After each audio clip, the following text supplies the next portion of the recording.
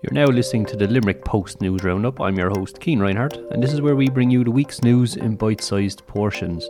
And on page 1 of this week's Limerick Post newspaper, Bernie English writes, Limerick campaigners fear the screening delays will cost lives. Concerns have been raised that the shutdown of routine testing programmes, such as Breast Check, is putting Limerick lives on the line. Health campaigner Vicky Phelan said this week that hundreds of lives could be lost when national screening programmes are rebooted.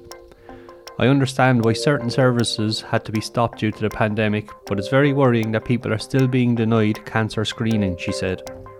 With cervical cancer, patients have to get their pre-cancer cells lasered off every time they go to hospital. But if they are not being seen, there is a real danger these pre-cancer cells will develop into full-blown cancer. Fianna Fáil TD Willie O'Dea believes we are staring down the barrel of a crisis in relation to cancer treatment. Latest figures show no mammograms were carried out in the month of April, while there was a 96% decrease in the number of samples sent to cervical check labs in that time. We are looking at the very real prospect of more people dying of an additional cancer rate than die from COVID-19, he declared. In response to queries about screening services from the Limerick Post, a spokesman from the University of Limerick Hospitals Group said that the decision to suspend screening was taken at a national level. The colposcopy clinic in University Maternity Hospital Limerick remains open and continues to receive referrals outside of the screening programme. We look forward to increasing the service when screening recommences in line with physical distancing and other national guidance. That story is available on page 1 and limerickpost.ie for the full story. On page 4 of this week's paper, David Raleigh writes about the funeral tribute for the Limerick Garda known affectionately as Robocop. Hundreds of Gardaí paid a silent COVID-19 tribute to retired Limerick motorcycle Garda Eddie Ryan, who was affectionately known as Robocop because of his dedication to road safety. The 56-year-old Tipperary native, who died from cancer last Sunday, started his career in Roxburgh Road Garda Station before moving to the city headquarters in Henry Street Station, where he joined the Divisional Traffic Corps in 2003. The father of 3 retired from the force in February 2014 after more than 30 years of service and had been working as a taxi regulator. His Garda partner of 11 years, Sergeant Tony Miniter, said his colleague was well liked by all, even those he rubbed shoulders with and prosecuted under the Road Traffic Act. He was a very big man, a larger-than-life character, and his likes will never be seen again.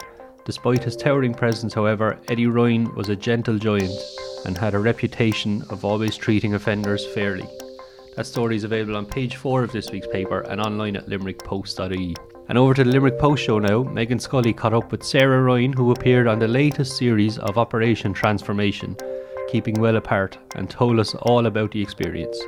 She also caught up with Limerick singer-songwriter Emma Langford to talk all about her new track Mariana and music video, life in lockdown and music, and she had this to say.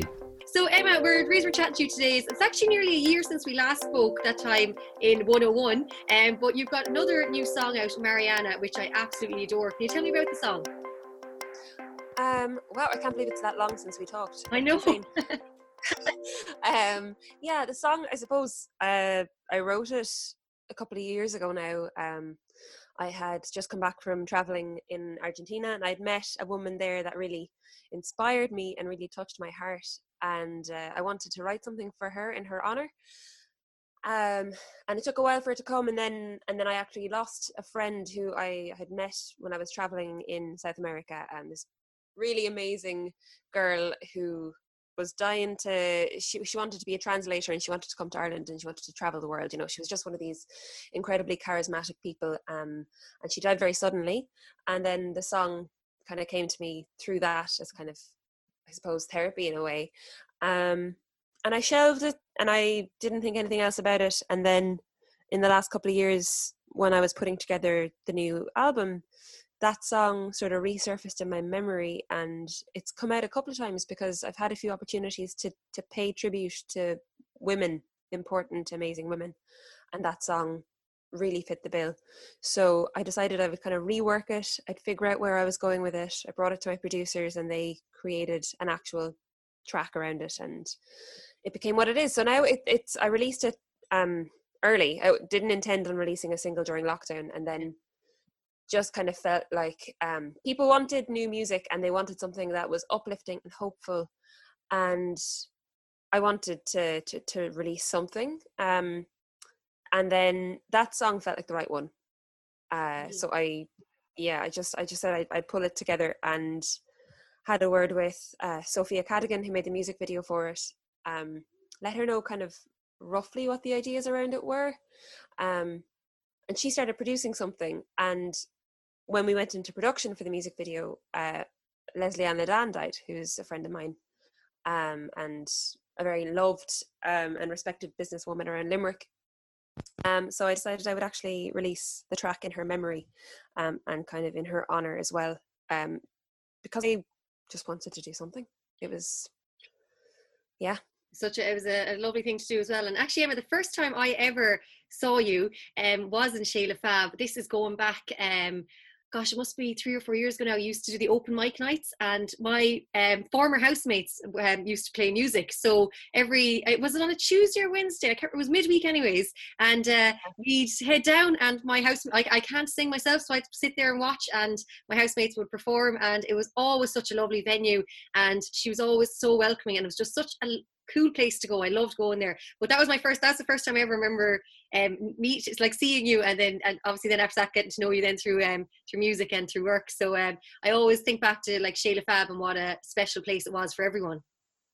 Yeah, it was a real hub for that kind of thing. There's a lot of relationships and friendships and connections that sprung up just through stuff that happened there, and I think that's what made it really special. It felt like somewhere you could meet people and you could generate ideas and talk about stuff, which, you know, the place was like a beating heart. You know, there was so much happening there, so much energy, and that was really Leslie Ann's legacy, is that she left that sense of she didn't leave any stone unturned. Like I've gone to visit the now empty building a couple of times, just to take a look inside, and looking around the empty building, I still see her, and I still see everything in there. Like there's no place in that room that she isn't, you know, or that, you know, that you don't see some spark of energy or something magical that happened, some gorgeous interaction with a new friend or a stranger.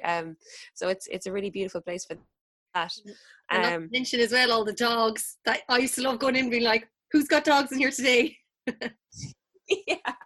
Yeah, as a dog fanatic myself, I agree. That was a big draw for me, and I like it. You know, there's lots of beautiful dog friendly places open in Limerick now, which was actually a big initiative of Leslie Ann's as well, the Dog Friendly Limerick motion.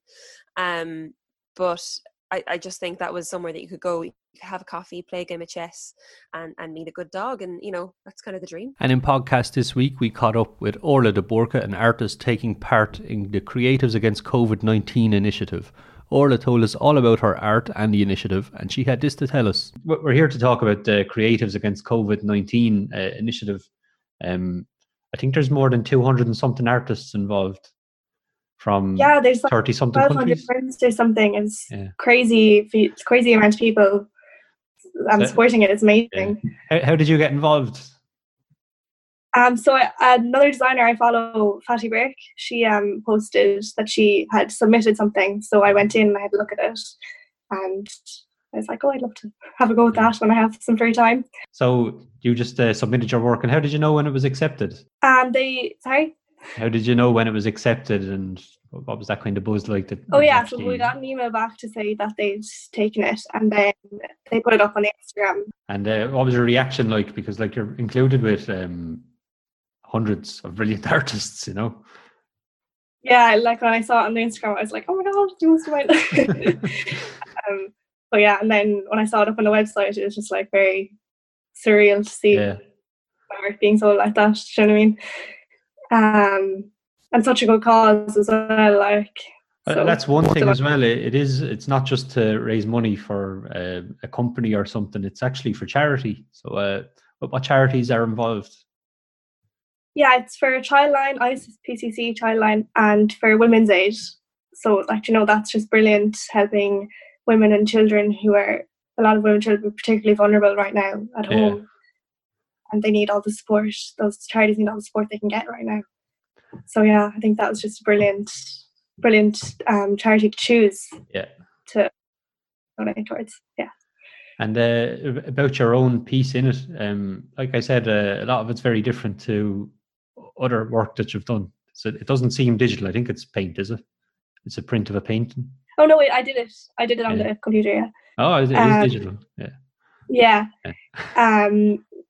Yeah. Basically, I was just thinking so I was inspired by the Seamus Heaney quote. It's if we winter this one out, we'll summer anywhere. We can summer anywhere. And because I'd heard that quote kind of being thrown around a good bit, kind of at the start of the whole crisis, and people were saying it really reflects where we are right now. Yeah. Even though it's obviously from a poem years ago. But yeah, and I was just thinking, where would we like to be by the coast in the summer? It's based on Dingle, that my design, I suppose. And yeah, I just kind of, the idea that, if we hunker down, we wait this one out, we do as we're supposed to do, stay home, that we'll have the freedom at the end of it and be able to go to all these beautiful places like the coast here, the West Coast. So that's it for this week's Limerick Post News Roundup. I'm your host, Cian Reinhardt. For more news, art, sports, entertainment and much, much more, you can visit limerickpost.ie or pick up this week's copy of the Limerick Post newspaper. You can also follow the hashtag Keeping Limerick Posted across all social media channels to keep up to date on all Limerick news. We really are keeping Limerick posted.